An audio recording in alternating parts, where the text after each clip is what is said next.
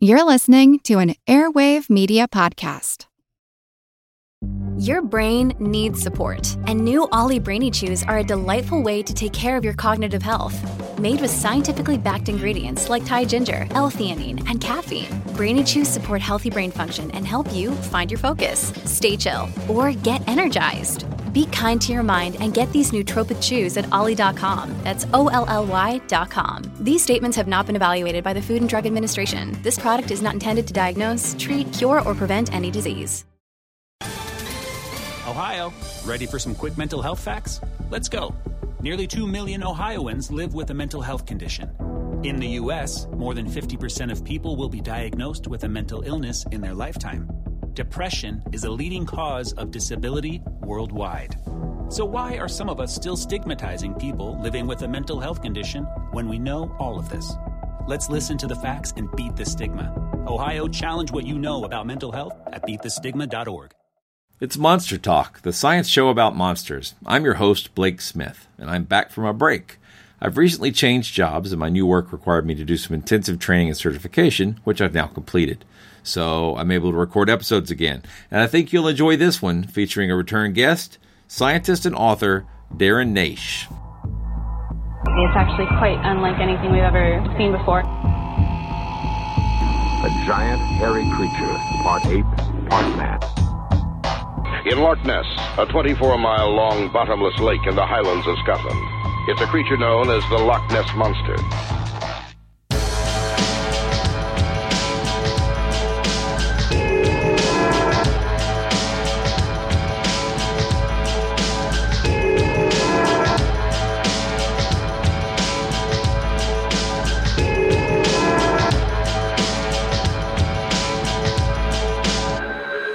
Monster Talk. All right, so Monster Talk's excited to welcome back Darren Naish, paleontologist and author of the popular Tetrapod Zoology blog and co-host of the Tetrapod Zoology podcasts. TetZoo.com is where you can go to hear that, along with John Conway. The Tetrapod Zoology podcast, which I still stubbornly maintain should be called the Tetrapodcast, is a great show. We've actually done a special where we did a co-recording. Darren's here to discuss his latest book in well over a week, Cryptozoologicon. And, of course, I'm joking about that, but it is good to see that someone in the science field of the side of the house is producing content at a rate at least approaching that of Nick Redfern. So Cryptozoologicon. Redfern must be stopped. What's the book about? Where do I start? We published a book last year called All Yesterdays, which was basically about speculation in paleontological depiction of animals, in paleo art. There's all these things there's a traditional way of depicting something. Let's say Tyrannosaurus attacking Triceratops, familiar image. But many of the ideas that we see being perpetuated are often quite poorly founded. Often they are just speculations. And we basically said, you think of all the things that living animals do that you might not have, that you wouldn't know about from the fossil record. There's so many possibilities that aren't really explored. So this book was specifically saying here are speculations on things that we haven't really seen explored before. Now, that approach to paleontology, to the depiction of extinct animals, appeals also to our interest in cryptozoology, the study of mystery animals, because a major component of cryptozoology is speculation. I mean, you think about any ideas that people have developed about the identities of mystery creatures, the ideas they come up with explaining the evolution, the biology, the ecology of mystery creatures. They are essentially exercises in speculative zoology, speculative biology, speculations about what these animals might be and the stories behind their evolution and biology, how they might work as organisms. So this book, The Cryptozoologicon, it's led by the artwork. The idea is we took a bunch of mystery animals, a bunch of cryptids, if you want to use that term, and tried to come up with novel speculative interpretations of what they could be. And initially the idea was to accompany each beautiful illustration. John Conway and Memo Koseman are the illustrators. I can draw, but I'm not really an artist. And the idea was to just accompany each illustration with, like 100 words or something. But before we knew it, we ended up with great quantities of text because we wanted to explain the speculations that we explored. And then you needed to put in a bit of background, like what the creature's meant to be. And then you also needed to, I was like, hold on, well, then you also need to evaluate it. You need to say what we actually think about, where does the evidence take us with regard to the reality or otherwise of these creatures. And so we've ended up producing quite a lengthy book that's got a lot of text in it, as well as some pretty pictures. I liked it. I mean, I've got it. I bought the digital copy. And of course, we'll put a link to that in the show notes so people can buy a tangible copy as well, though. What do you think this book offers that most cryptozoology books don't? And what's different about your book? Yeah, what's different about it? I should say, by the way, that it's only the first of, there's definitely going to be two and maybe more in the future. And that reason is because we produce so much content that due to the on-demand publishing software, the platform that we use, there's a constraint in pricing. If we produced a really big book, it would just be hugely expensive, and we thought, no, we can't have this, so we have to split it up into two. So this is volume 1. Volume 2 is going to come along. Most artwork that you'll find in cryptozoology books is kind of pretty tired, pretty boring. Even the great classic books that everyone's got, you see the same old black and white drawings being trotted out. That's not to say there aren't some very good artists who do depict cryptozoological animals regularly. Some of them almost seem to make a living from this. But we wanted some brand new, innovative, pretty artwork, and that's obviously what John and Memo do. So that's new. A bunch of big, pretty, attractive, colourful depictions of cryptids. Obscure and well-known ones. I mean, we run the whole range in this book, from familiar mystery animals to really obscure ones. And then also I kind of think that, the speculative thing. So we've tried to explore new ideas that haven't been discussed before. We do make it very clear in the book, and I hope it's clear from everything that we've said about the book and everything that other people have said about the book. It's clear that our speculations are not meant to be taken seriously. We are kind of being a bit tongue-in-cheek about some of these ideas, coming up with alternative explanations for cryptids. But that's allowed us to explore and discuss things to do with the evolutionary history of animals that isn't well known, certainly isn't well known to people who are interested in mystery animals, and isn't well known to people who are, science buffs, skeptics, fans of that kind of stuff in any way, any case, everything from hominid evolution to the history of dinosaurs and other similar animals and the diversity of living animals as well. I hope there's a lot of new content there.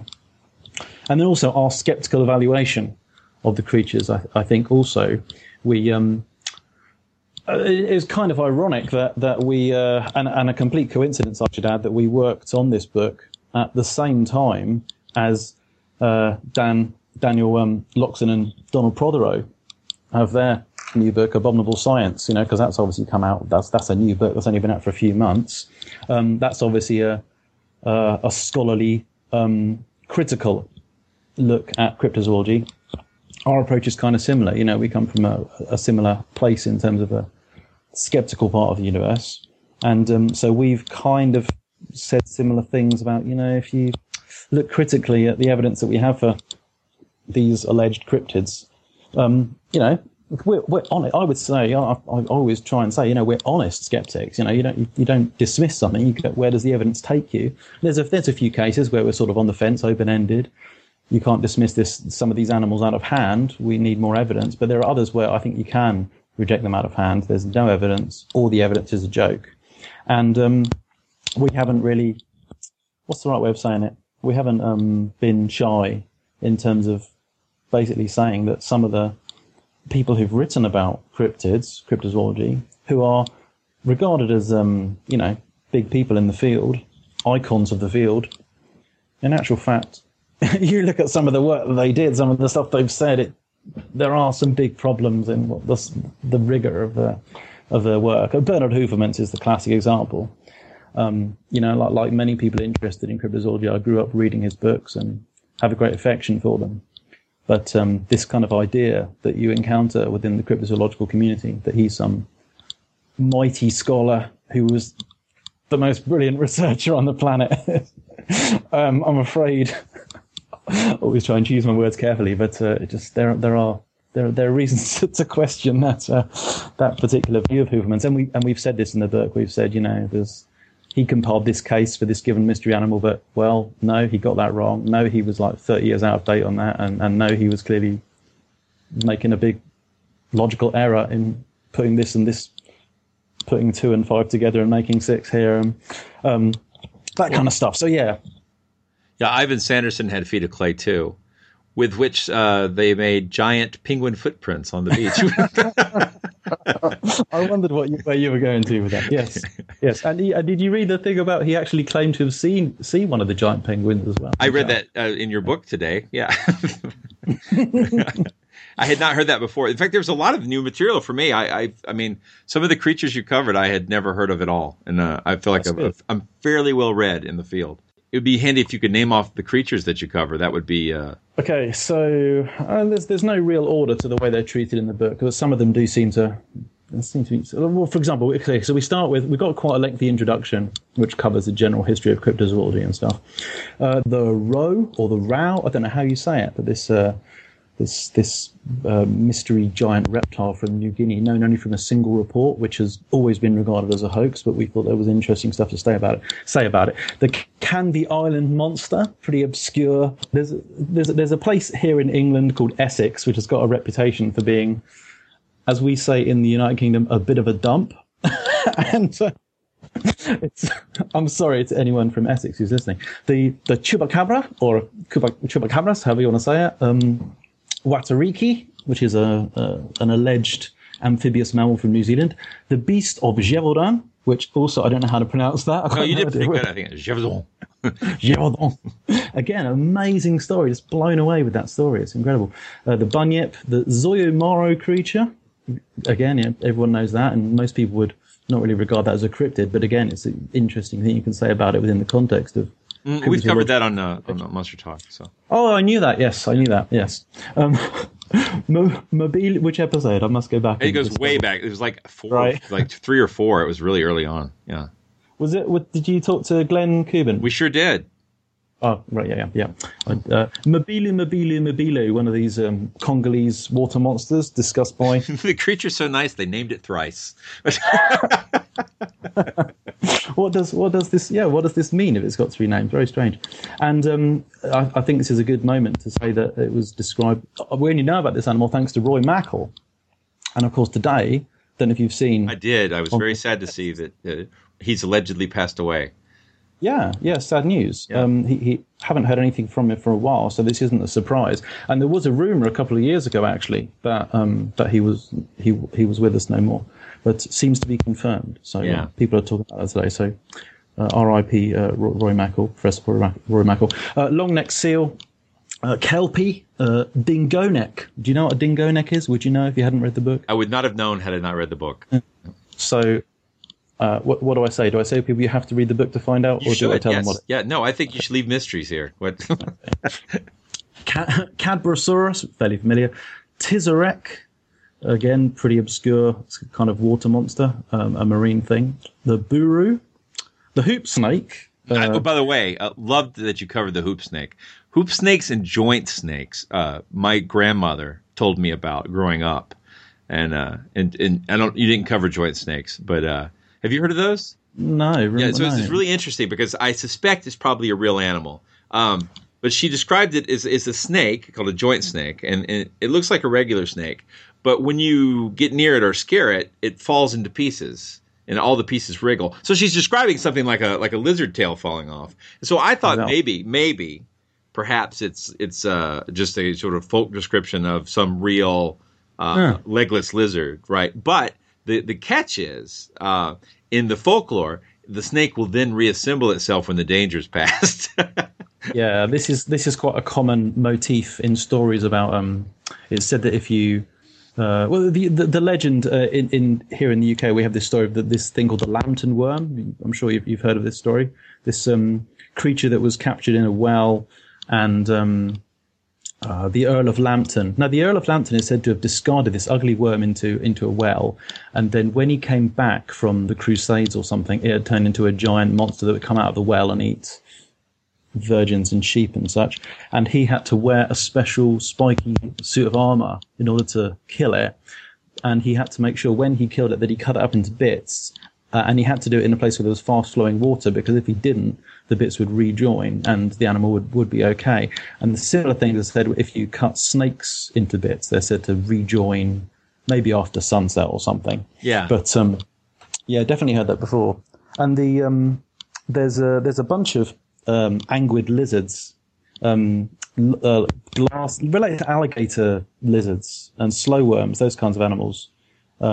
What's their common name? They're called glass snakes. Yes, glass snakes in Europe, right? Yeah, because they're North American ones. I can't remember.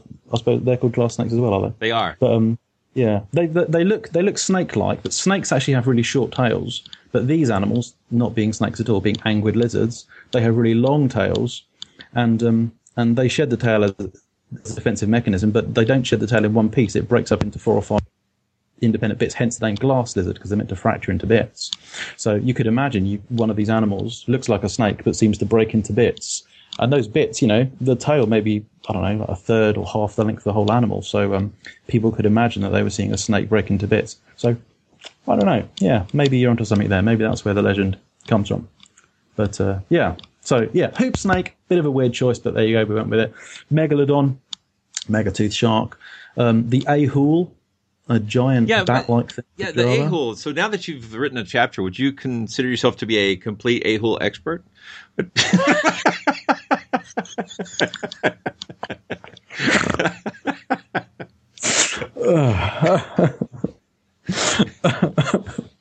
Yes. Excellent. Well, I wouldn't actually.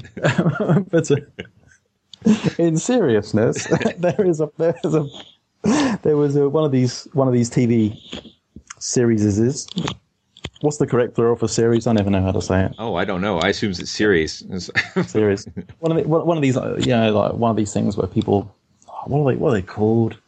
There are a whole bunch of these TV shows where people go around the world allegedly looking for mystery beasts. Sure. They potter around the jungle and don't find anything. Mystery shows. Yeah. There was an episode of one of those devoted to the ahool, and my understanding from the literature is that there are only 2 or 3 accounts which come from Ivan Sanderson, but apparently in this documentary they recorded a couple more. They found a few more of these sightings, but well, to be honest, who's to say how reliable that is? Yeah. I mean, I would be slightly suspicious that if they went into we certainly know from other documentaries that they basically get people to say stuff that they want. True. So true. Yeah, so I think we've learned. We've talked to quite a few people who were on Monster Quest, and that seemed to be they really struggled to get them to fit the narrative they had already put together, right? Yeah. So finally, Trinity Alps salamander. So a giant salamander from the Trinity Alps. That's California, I think, isn't it? Goat Man. Yeah, you said Goat Man. Was that a serious chapter or was that satire? I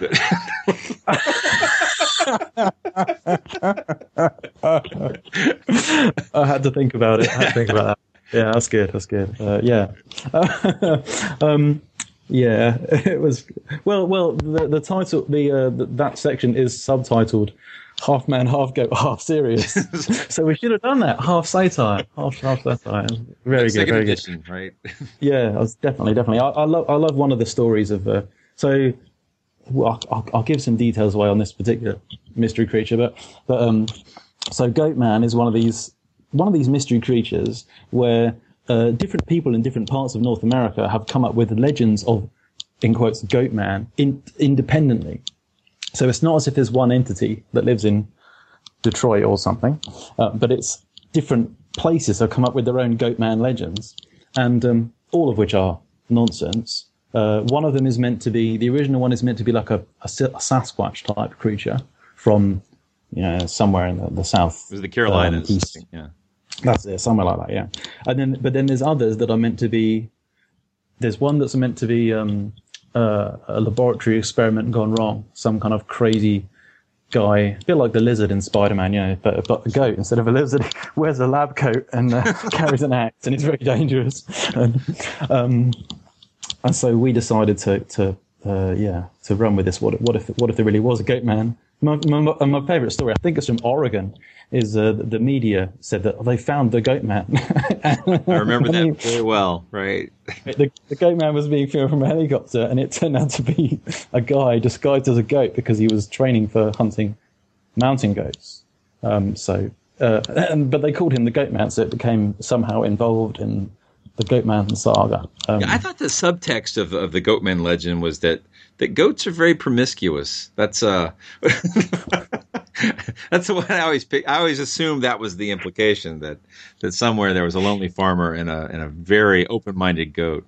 So the goat human hybrid. We didn't cover that hypothesis. Well, this is interesting though, because a lot of cryptozoology, the creature components themselves, come from eyewitnesses' accounts or legends, and not from physical samples. I mean, obviously the washed up on the shore dead animals are the exception to that. But because of that, the speculation about what these creatures might be from the cryptozoology side is not as informed as what you have in this book. This the speculation portion of each chapter. I thought this is really the first opportunity to get a even though some of them are quite amusing and silly, you do take a very reality-based approach to your speculation, I think. Yeah, well, I'm pleased to hear you say it. Thank you very much. But yeah, well, there's a couple of things you could say about that. One is that I think that some of the ideas that have kind of become mainstream in the cryptozoological literature, you see them being repeated again and again and again, is they're quite tired and boring. You see the same ideas being repeated again and again and again. So that Congolese creature discussed by Roy Mackal, the Mabilo, he comes up with a suggestion in his 1987 book, A Living Dinosaur. He says that, so the Mabilo, supposedly, two people described how they saw a water creature with planks on its back. And he immediately came up with the idea of it being like a stegosaur type animal. And then we see that idea being repeated again and again and again in all the cryptozoology books, as if that's the only thing people can think of. And it's, come on, if you're going to come up with an alternative explanation for that phenomenon, there's a whole list of other things you've got to consider. And as you'll know, I think you and I spoke about this before when we did a podcast, a tetrapod zoology podcast, but there's other things you can come up with that are better in some ways, better explanations than the one we keep seeing repeated again and again and again. I think part of the problem with some of these ideas in cryptozoology is that most people who produce cryptozoological literature, now again, I'm going to try and be careful how I say this, but because, putting this in the wrong order, but here I go. Yeah, cryptozoology has always involved, people that are qualified scientists. There's lots of people who are tremendously knowledgeable about zoology and biology and the diversity of animals. Lots of those people are involved in cryptozoology. However, many other people who produce cryptozoological books are not, trained. Zoologically, they're not zoological experts. They don't necessarily know that much about animals. I'm not saying there's anything wrong with that. Let me interject here. Let me remind people that Brian Regal described it as a split between crackpots and eggheads, and then we'll put the blame there, and you can move forward. Okay, Brian said, he is solely responsible. Yeah, for this view. But I think because there's so much of an overlap between cryptozoology and sociology, psychology, anthropology, all these other fields, I can understand why some of the most prolific cryptozoological authors aren't really coming to the subject from the zoological perspective. They're coming at it from the human interest angle. And so that means there often isn't a zoological expertise displayed in people's speculations and evaluation of cases, and people are often, not aware of what's been said about animals in the technical literature. They're not aware of, ideas about evolution and all that kind of stuff, which, I think in an approach to cryptozoology, we need to follow, we should follow what Heuvelmans said. He was a qualified zoologist, and he said that, it was meant to be part of the zoological sciences, and, there is a big problem in this view in that it kind of assumes to start with that cryptids are flesh and blood animals. That itself is a big problem with the whole area. But you're supposed to be interpreting these things within a zoological framework. So you've got to have like the biology and evolution smarts in the first place. And yeah, we're often not seeing that. So we've tried in the book to incorporate that stuff as much as possible, often incorporating totally new ways of looking at creatures. So the Ahul, that giant bat-like thing, yeah, when people write about it, when cryptozoologists write about it, they say, ooh, it's a giant bat and it could be the biggest bat ever. But they don't say, well, there's these new ideas on bat evolution, which suggests that there's this weird group of bats that might conceivably possess a bunch of features that do seem consistent with what you see in the Ahul. You don't see that in the cryptozoology literature because the cryptozoologists tend not to know about it. So some of these ideas that we explore in the book, yeah, they are novel. They are informed by new stuff that we know about because it's, I'm a working paleozoologist. I published technical stuff about fossil and living animals, and John and Memo are both specialist technical artists who keep up to date with this stuff as well. So I think we're one of my big problems with the cryptozoology literature has always been that most of the not most, but a lot of the ideas in it are just not coming from a properly informed source, and they're decades out of date. And this was true of Bernard Heuvelmans himself. I mean, he was saying stuff when he was writing his books in the 50s. He was saying stuff in the 50s that was known to be wrong in the 1930s. So it's like, come on, he was not.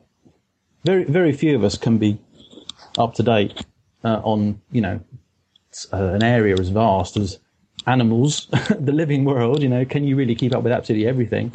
That's really, really hard. And to be trained in, most of us are trained in one small thing, and then to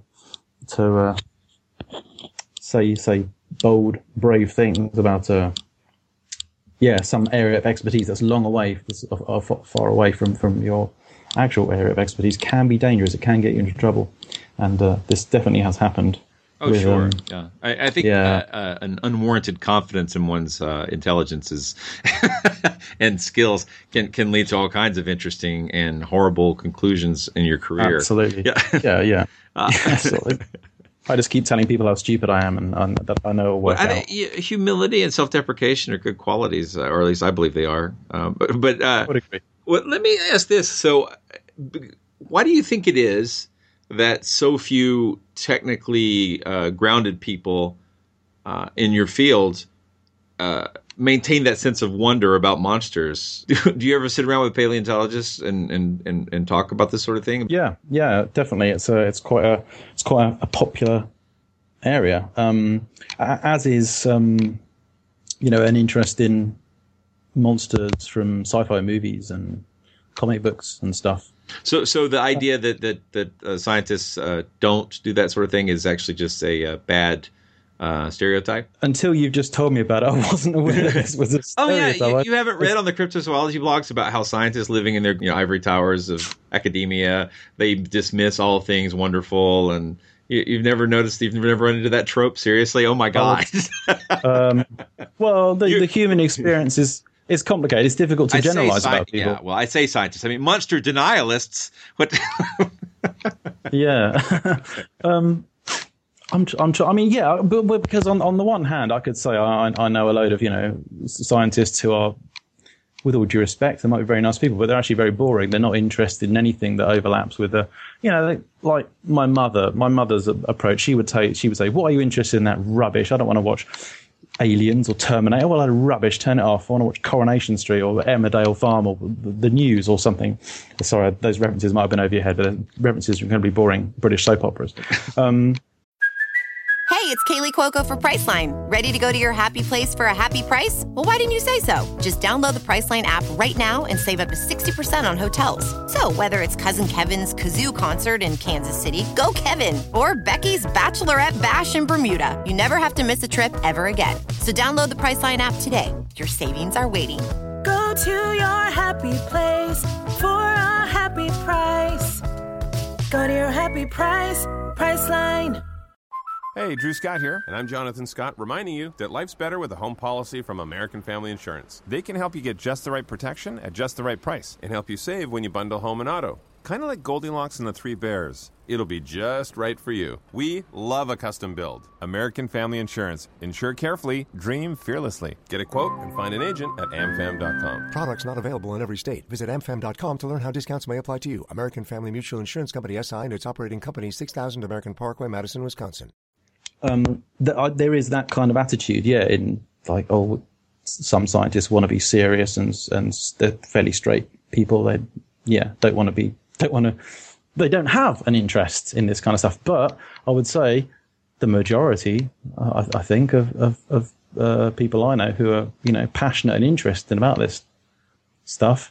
I mean, I think of how many scientists I know that went to see Jurassic Park or Godzilla or are excited about the new Godzilla movie, that kind of thing. We're talking about a significant percentage of people. There's always been a big interest in speculative evolution. All the ideas about possible alternative trajectories of evolution and possible animals in the future, and what about the things we don't know about from the past? I would say that's a big draw, and there is so much overlap between that kind of interest and the interest in mystery animals.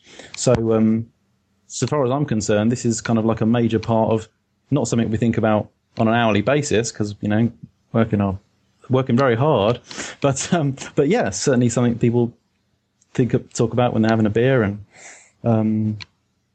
I'm not familiar with the stereotype that scientists in general are not interested in this stuff. And I can't help thinking about Charles Paxton, who I know quite well. He's technically a fisheries ecologist, works on statistics of how fisheries work, which, sorry, Charles, but incredibly boring, really sort of dry statistics-based stuff. But when he talks to you about his interest in all of our ideas about monsters and cryptozoology and speculations about animals that might exist, he says that an interest in talking about, people's ideas about monsters is something really important and really kind of, basic to the whole scientific drive, because you're telling people you're actually considering an area that's basically to do with wonder of the unknown, like a fascination in sort of things that might be, what stuff that's really exciting, no matter where you are on the sciencey scale, whether you're like a statistician or whether you're someone with just a casual interest. It's important. It's something that like incites wonder and makes us think, and speculative evolution and any ideas related to speculation and evolution are important because they do lead us to ask questions about the real world. When in doing this book, The Cryptozoologicon, John, Memo, and myself, we've said that some of these creatures, some of these cryptozoological creatures, we can be pretty confident that they don't really exist, and there are good reasons why they don't exist.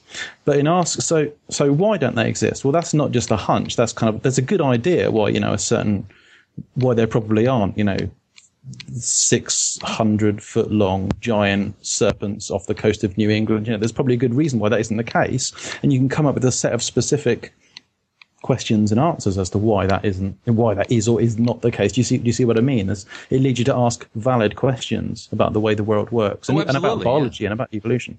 Yeah. So that was somewhat of a forced question because as I just happen to know for a fact that many of our listeners are teachers or working scientists. So, and they still listen and we talk about monsters. So I know it's not true, but I keep encountering it on all kinds of cryptozoology message boards. It just seems to be a recurring stereotype. And it's the idea that science rejects things that aren't new. But everything I've seen from working scientists is they're looking for things that would overturn a paradigm. They're looking for things that are new and wonderful and different. I would say this is.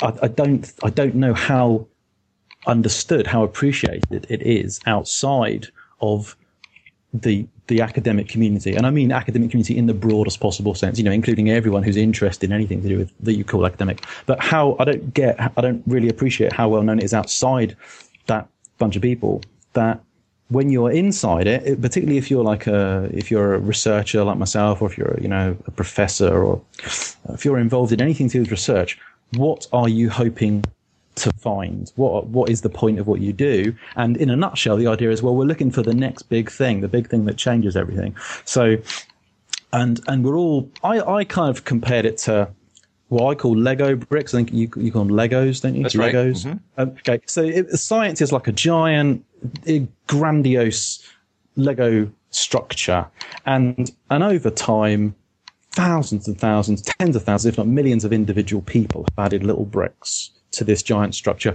And if you're, a lucky scientist in your career, you'll get to add like a few little bricks to one of the buttresses of one of the sidewalls. You'll make a tiny contribution that will be minuscule on the scale of things. But what people want to do is they want to actually smash down a whole wall or smash down half the structure and like rebuild it. It's like people want to, how do we come up with these, well, we call them informally, a group of researchers I'm involved in, we call them game changers. Like, oh, I've got a real game changer idea here. You want the next big thing. So of course people are taking seriously the possibility that, hey, if Sasquatch does exist, well, we're damn well got to say something about it. We're going to do something about it if we do find some compelling, gee whiz, game changer data. Or, oh my God, that sea serpent carcass isn't a rotting shark. It actually is a sea serpent carcass. So I don't need to tell you this. I don't need to tell your listeners this. But the general idea that scientists are kind of sitting on things, keeping them quiet. I mean,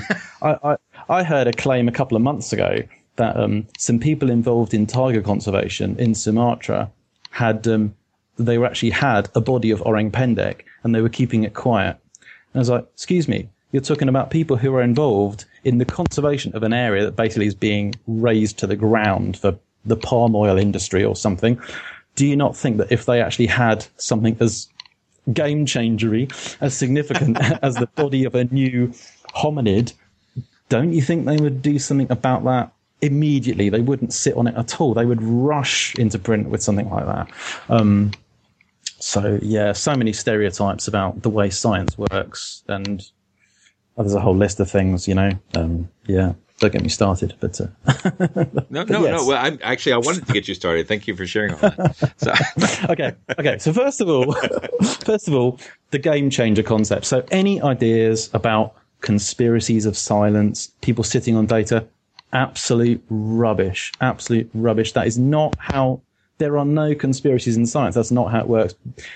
And one reason that it doesn't work, and I may be repeating myself here, is basically because the nature of science is pretty brutal. It's red in tooth and claw. It's people like trying to, get one over on colleagues and be the one who gives the best talk at the international conference and be the one who gets the big paper. All that kind of stuff. So it's very driven. I mean, science is about people. It's all about getting bits of evidence together and coming up with conclusions based on the evidence. And you have to be able to, any statement you make obviously has to be backed up by data. That's a given, that is the basic premise of science. That's what makes it different from other areas of human experience, like religion, for example.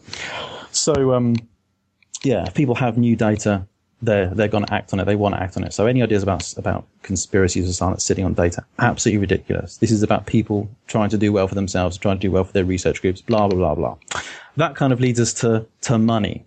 So the idea, first of all, that scientists are Scrooge McDuck, vast caverns of wealth sitting around on their enormous piles of cash, vast sums of money. They can waste away their money on some frivolous bit of research.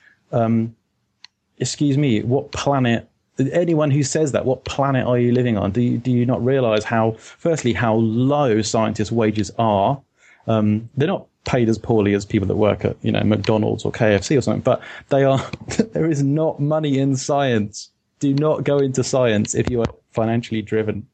I know what I'm talking about here. So, and grant money. I mean, the situation at the moment, the economic crisis is particularly bad at the moment. But for our ordinarily, listeners, Darren's new series on "Don't Go Into Science," motivational speaking. His lecture series, the next TED Talk. Yeah, maybe. I can see a thing in that. Yes, I wouldn't make any money from it though. So why not? I might do it anyway. I'm not financially. Nothing I do is related to money whatsoever. But no, just the idea that there's any financial motivation in science. I mean, don't get me wrong. Of course, there are rich scientists, and of course, there are lots of people in science who've gone into science because they have a fairly easy life and have money to start with. There may be rich scientists, but they didn't get rich by doing science. No. There's literally one or two people who, have been very lucky. But yes, absolutely. So, but it's so rewarding to find things out. Yeah, and just your family. Yeah, yeah. Let's not go there. But maybe let's pretend this is a third point then. The fact that what motivates us to do science, to come up with new stuff, to announce to research the things we do. Well, partly we do deliberately find sexy things that we think we can get grant money for, and I don't know if people know, but the rate of success for grants is somewhere, I think it's something like 8% success rate or something ridiculous. So you buy a lottery ticket every time you do a grant proposal, and you're probably more likely to win. Yeah. It's just crazy. I did get a successful grant application in this year, but the money has yet to materialise. So it's, and we're not talking about a lot of money anyway. We're talking about enough to cover a few research trips and stuff. But what motivates us to do stuff? I mean, we're trying to come up with attractive things that we know will make people think, oh, that's something I should potentially fund. But by and large, it's kind of, genuine passion and curiosity. I mean, most of the stuff that I work on, most of the stuff that the people I know work on, they work on it because they're really interested in it, because they honestly want to know. And there's like a genuine conscientiousness, a real kind of sense of loyalty to some. And I should say, I'm only talking about people working in the biological sciences here. There's, people who study frogs, let's say, love frogs, and they're not working on frogs because they know that frogs are going to make them rich. In fact, the opposite is going to happen. Frogs are going to make them penniless. They're going to die alone. but they will do all they can to help the frogs. And I, that's true. So if you're passionate about frogs, it's like, well, how many questions are there to ask about the way the froggy world works? Lots of people currently, talking about frogs, lots of people are putting a lot of time and effort into working out the exactly what's going on, the link with climate change and habitat modification to do with Batrachochoridium dendrobatitis, this killer fungus that's basically wiping out amphibians throughout the tropics, particularly in the American tropics. BD it's called. So a lot of people, you can understand people asking questions about that thing, not because they're thinking of money, not because there's some conspiracy they're trying to suppress, no, because they're honestly, genuinely passionate about this subject. And I've got a feeling I've gone off on a massive tangent here. No problem. No, actually, this all I could tie it back together thusly. So, in addition to the financial benefits of this book, there must be other reasons to buy it as well. So I know, as a working scientist, you also need money. So that listeners should please give now. The number is on the screen. But also, there's this beautiful artwork in the book. Can you talk about the artwork just a little bit? Yeah. So John and Memo, John Conway, Memo Koseman, CM Koseman. So for all the cryptids in the book, I think it's 28, beautiful full-size color, full page, not full-size, but novel color restorations of these animals. So everything ranging from Bigfoot to Tizarek and all these various cryptids. Novel, beautiful artwork. And both of them do stuff that's been quite praised by people who come from an arty bent as well as a scientific bent, because it's I can tell you that John's style often recalls things like sort of Oriental watercolors and kind of French Renaissance art and all styles that are kind of unfamiliar looking styles, which I think just means they look novel, wonderful, and interesting. So plus of course they are depicting animals as as if they're biologically plausible, genuine organisms. So anyone who likes looking at, gets an art fix, looks for an art fix in a book, will really enjoy this. Anyone who's seen All Yesterday's, our previous book on speculation in paleontology, will get a kick out of this. And I think anyone who knows the cryptozoological literature, that knows something about the creatures, will enjoy this. So yeah, the look of it, I love their stuff. Absolutely love their stuff. I mean, if I wasn't involved in it, yeah, I would just be nuts about this book. And like I say, it's kind of meant to be picture led. The book is meant to be about the artwork, with the text being secondary. But well, we ended up with, like I said, a bit more text than originally planned. But I think that's to the benefit of the book. Honestly, it's really good. One more question about the content. So in your, I don't want to spoil it, but in your Chupacabra chapter, you describe the Chupacabra in your speculative portion as being a marsupial, which I thought was pretty interesting. And the binomial nomenclature you gave for it was, if I'm reading this right, Deinaryu caprophagus. Is that? Yeah. Okay. And so I was, you didn't explain that. I'm guessing that's a joke. It's not that funny. It's going to be a bit of a disappointment. But we came up with scientific names for all the animals that are meant to be, plausible scientific names that we would give to these things if they really were real. And we came up with this idea. John actually wanted the Chupacabra. Incidentally, there's a mistake in the Chupacabra section. We originally had both spellings, Chupacabra ending in A and Chupacabra ending in RAS. And I said, can you make sure that you, it was like a last minute edit. I said, can you make sure you replace one of the versions? And someone did change all throughout the document. So we actually have a bit where it says the Chupacabra, also called the Chupacabra, and those both the same spellings, which I find quite annoying. But John wanted it to be a giant bipedal marsupial.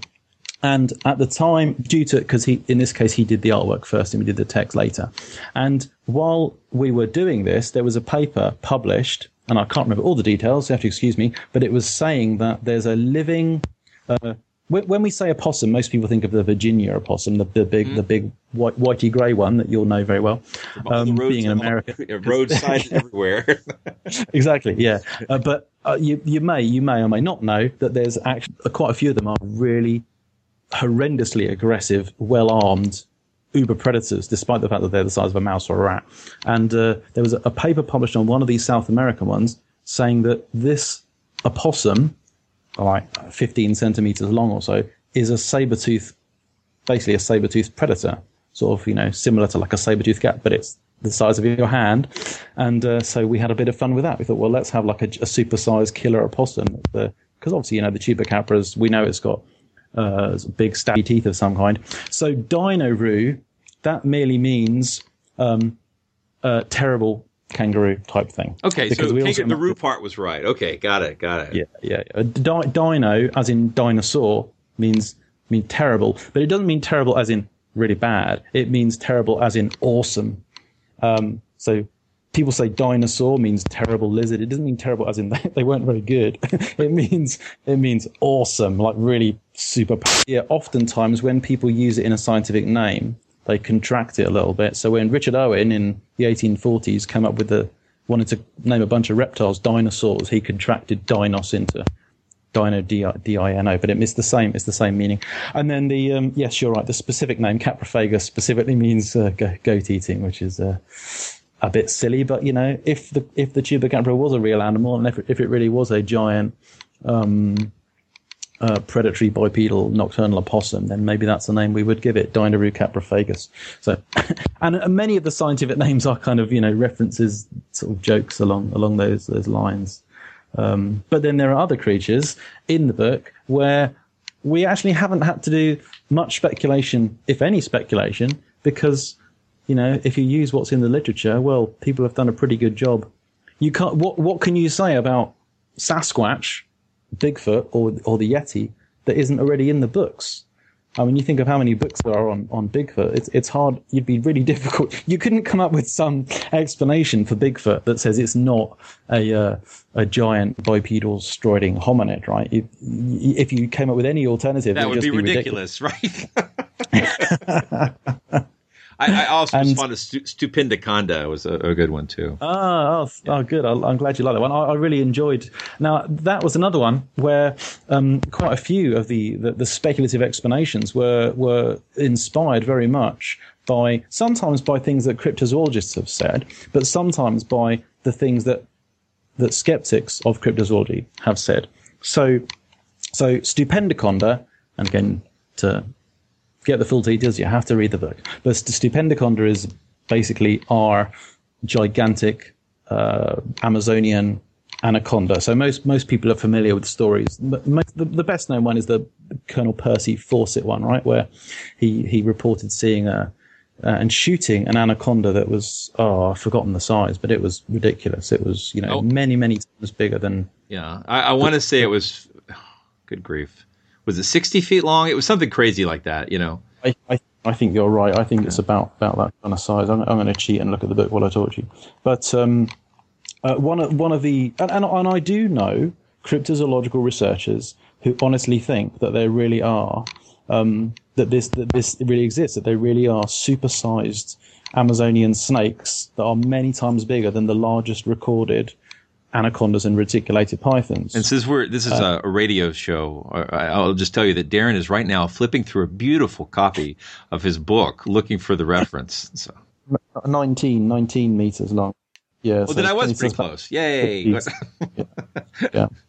And he said that he saw others, or he saw evidence for others that must have been, quote, altogether dwarfed by the one that he that would have altogether dwarfed the one that he shot. So he claimed there were even bigger ones. So one of the things that I've heard from herpetologists, professional herpetologists, who regard this stuff as just tall tales, just ridiculous. They say that, well, if there really was some kind of giant kind of anaconda that could grow this large and yet was different from the known anacondas, how come we don't have any juveniles or babies of them? Because of course people have collected millions of anacondas for the skin trade and as museum specimens as well. So if there's another kind of anaconda that gets to ridiculous size, approaching 20 meters and more, you'd have baby ones of them. So, well, we can get around this. We can say, well, maybe there aren't baby ones because the adults are so big. They actually produce viviparity, the ability to give birth to live babies, is the norm in these kinds of snakes, in boas. So if you have a supersized species, what about the idea that it just gives birth to one like supersized baby, which when it's born is already bigger than the biggest officially recognized snake? So we had fun with ideas like that. So it's informed by genuine things that cryptozoologists and skeptics of cryptozoology have said, and it's informed by stuff that's been published on the biology and evolution of the animals concerned. And we cite references and everything, and there's some discussion in that section on Stupendiconda on for example, work by Jason Head, who you know very well. This work on these gigantic fossil snakes from Colombia. This stuff on the reproductive biology of living snakes, of known snakes, which is relevant to our hypothesis. So I would say it's kind of like informed speculative fiction. I loved it. I think the listeners will love it too. So I think I will do everything to get this episode out this week. So because there's a turnaround time on ordering. So if you get the ebook, you can get it instantly. But if you get you want the paper copy, there's going to be some lead time there you're going to need. If you were the kind of person who would want to gift this to someone who loved monsters or yourself, you need to act fast. So link will be in the show notes. Great, yeah. I'm really happy so far with all the feedback we've got. I mean, brilliant stuff from. Thank you to Sharon Hill did a brilliant review the other day, and Cameron McCormick, really nice review, and quite a few nice things online. But so far, there's a deafening silence from some of our true believer cryptozoology colleagues, and I don't think they like it. I think they're it's hard to tell. Daniel and Don's book. It took a little while for the cryptozoology believer side to sort of chime in, and it was Don kind of predicted how that would go, and Daniel didn't think it would go quite as negatively. But Don I think won that bet. So, yeah, very interesting story behind that. I've been following that as well. Yeah, and I love that book. Very impressed with it. I think it's a brilliant. I've said this. I think it's quite possibly the most important book on cryptozoology, which did make some people quite cross. Yeah. Yeah, in terms of like its level of scholarship and how glossy, shiny pages. Oh, yeah, beautiful. Right. No, exactly. Yeah. Beautiful book. Yeah. But don't buy that one. Buy the Cryptozoologicon because it's no. And you, I love the way you put your notes right at the end of each chapter. So Don and Daniel decided to put theirs at the end into this giant note section. I would have two parts of the book open because I was always flipping back, checking the references. They did a very thorough job there, but very nice book. Really impressed with it. But you did great notes too, and I love the artwork. And I think I think listeners will really enjoy this. And I appreciate your time. I guess I should ask you again, what's your favorite monster, because it might have changed. Looking around the room. Darren's looking around the room, looking for. Trying to think of one. Well, I don't know. I can't really think of a. Rim? What's your favorite kaiju? My favorite kaiju is probably. I'm rusty on all this stuff because I haven't seen it for a while. I can't remember their names. Knifehead. I thought he was pretty cool. Yeah. Is that his real name? What's his real name? Oh, I don't. Otachi was. I quite liked Otachi. That was the flying one that turned out to be pregnant. I thought it was quite spoilers. Quite an interesting animal. Oh, sorry. What about you? What? Well, I like Gypsy. I'm still, it's funny because I still, my favorite kaiju is probably still Godzilla. And my favorite Godzilla movie is still Godzilla versus Mechagodzilla, the first one. Huh. But all right. I loved it because they had the aliens, and then there's the whole scene where Godzilla's fighting Anguirus, and you're kind of confused. Why is Godzilla fighting Anguirus? I thought they had become friends, and then you find out it's not really Godzilla. That was a spoiler. That's a real spoiler. That's a spoiler. I haven't seen that one. No, I'm kidding. I quite like some of the newer ones. The fact that they tried to, they developed increasingly complex plots. And they did. They did, and even up to destroy. What's the big one? The Final Wars. Yeah, I like that Final Wars. Yeah, the effects were a little hokey, but. This is Blake. I lost a little bit of the audio here. Darren and I continued discussing Godzilla, and then conversation turns to the new Godzilla film, which is coming out in 2014, which we will pick up in progress now. There's bits we see children getting evacuated and stuff. This isn't a Godzilla movie. Come on, where's the? But that first teaser trailer. Oh my god, that's epic. Excellent. And I like. Yeah. I believe that had to be a deliberate attempt to what do they call that? Streisanding. Yeah, well, Streisanding and creating artificial scarcity. See it quick while you can. So. Yeah, well, that's it because it's still quite hard to find online, to my knowledge. And I really, that was a very beautiful trailer. And my son, who is obsessed with Godzilla, has been looking forward to this movie for 2 years now because it was going to be out this year and then they postponed it till next year. Oh, really? Yeah, and so. It's one of those things. It's Legendary Pictures, so I mean they're very competent with their digital effects. But if you go back to the original Godzilla, it's got this not the one with Raymond Burr, but I mean the actual original Gojira. It's got a really nice love story in it, and it's very tragic. But there's also a lot more about the impact on the individual people walking around, you sort of feel more about the disaster. It's very obvious people are dying, and as Godzilla makes his way through the city. Whereas in the later ones, it seems like they evacuate and everything's clear. You don't see that many cars driving around unless it's military vehicles. And let me just make one more complaint about those movies. You kind of wonder as the movies go on and they make clear it's a timeline of Godzilla attacking again and again and again. It's like, wouldn't somebody try to vote in a politician who would bring in a different strategy than the same damn missiles and tanks? It's like, we already know those don't work from that last time. Don't you remember, General? When we have a giant wall around Tokyo or something. But yeah, it's good. It's a good point. It's a valid point. Yeah, but whether there is continuity from one movie to the next, I don't know. Maybe it's parallel timelines and different universes. But it's a valid point. But I do enjoy them. Yeah. I do. I love me a good monster movie. So, all right. Well, yes. Darren, thank you for spending some time with Monster Talk. I appreciate it. Well, thank you very much. I enjoyed it. Thanks a lot. Monster Talk.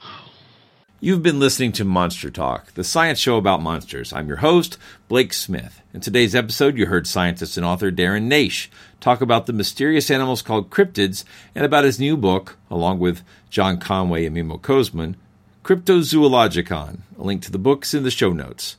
Darren Naish also blogs for Scientific American and is a podcaster. A link to his blog and podcasts are in the show notes as well. Monster Talk is an official podcast of Skeptic Magazine. But I must warn you, the opinions expressed on this show are those of my guests and myself and do not necessarily reflect the opinions of Skeptic Magazine or the Skeptic Society. Would you like to know about the official opinions of Skeptic Magazine and the Skeptic Society? You would? Are you sure? Well, if you would, here's how you can do this. Hey, don't try this if you're driving, but when you're able to access the internet without risking your life for the life of others, do an internet search on your Yahoo or your Bing or your Alta Vista for these 3 magic words: Skeptic, Magazine, App. With the tools you'll find there, you can unlock the mysterious official opinions of Skeptic Magazine. Thanks to the contributors who've continued to support this show despite my erratic release schedule. If you'd like to contribute to our ongoing efforts to get transcripts for every episode, go to monstertalk.org and click the donate button. It's way down at the bottom of the page, so keep scrolling. Come join the Monster Talk Facebook group, where you'll get updates on upcoming shows and be able to interact with other fans of the monstrous, fantastic, and scientific. Monster Talk theme music is by Peach Stealing Monkeys.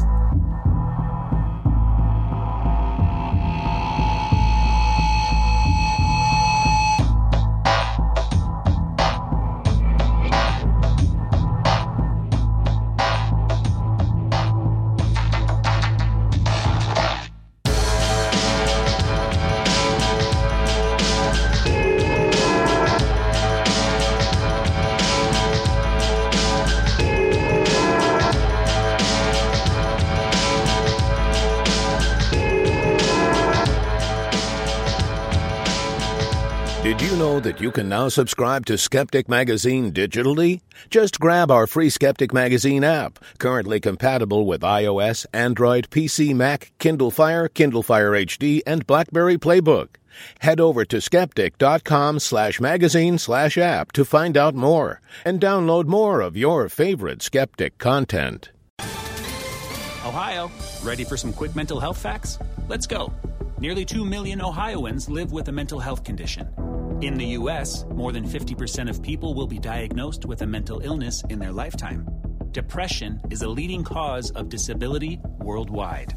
So why are some of us still stigmatizing people living with a mental health condition when we know all of this? Let's listen to the facts and beat the stigma. Ohio, challenge what you know about mental health at beatthestigma.org.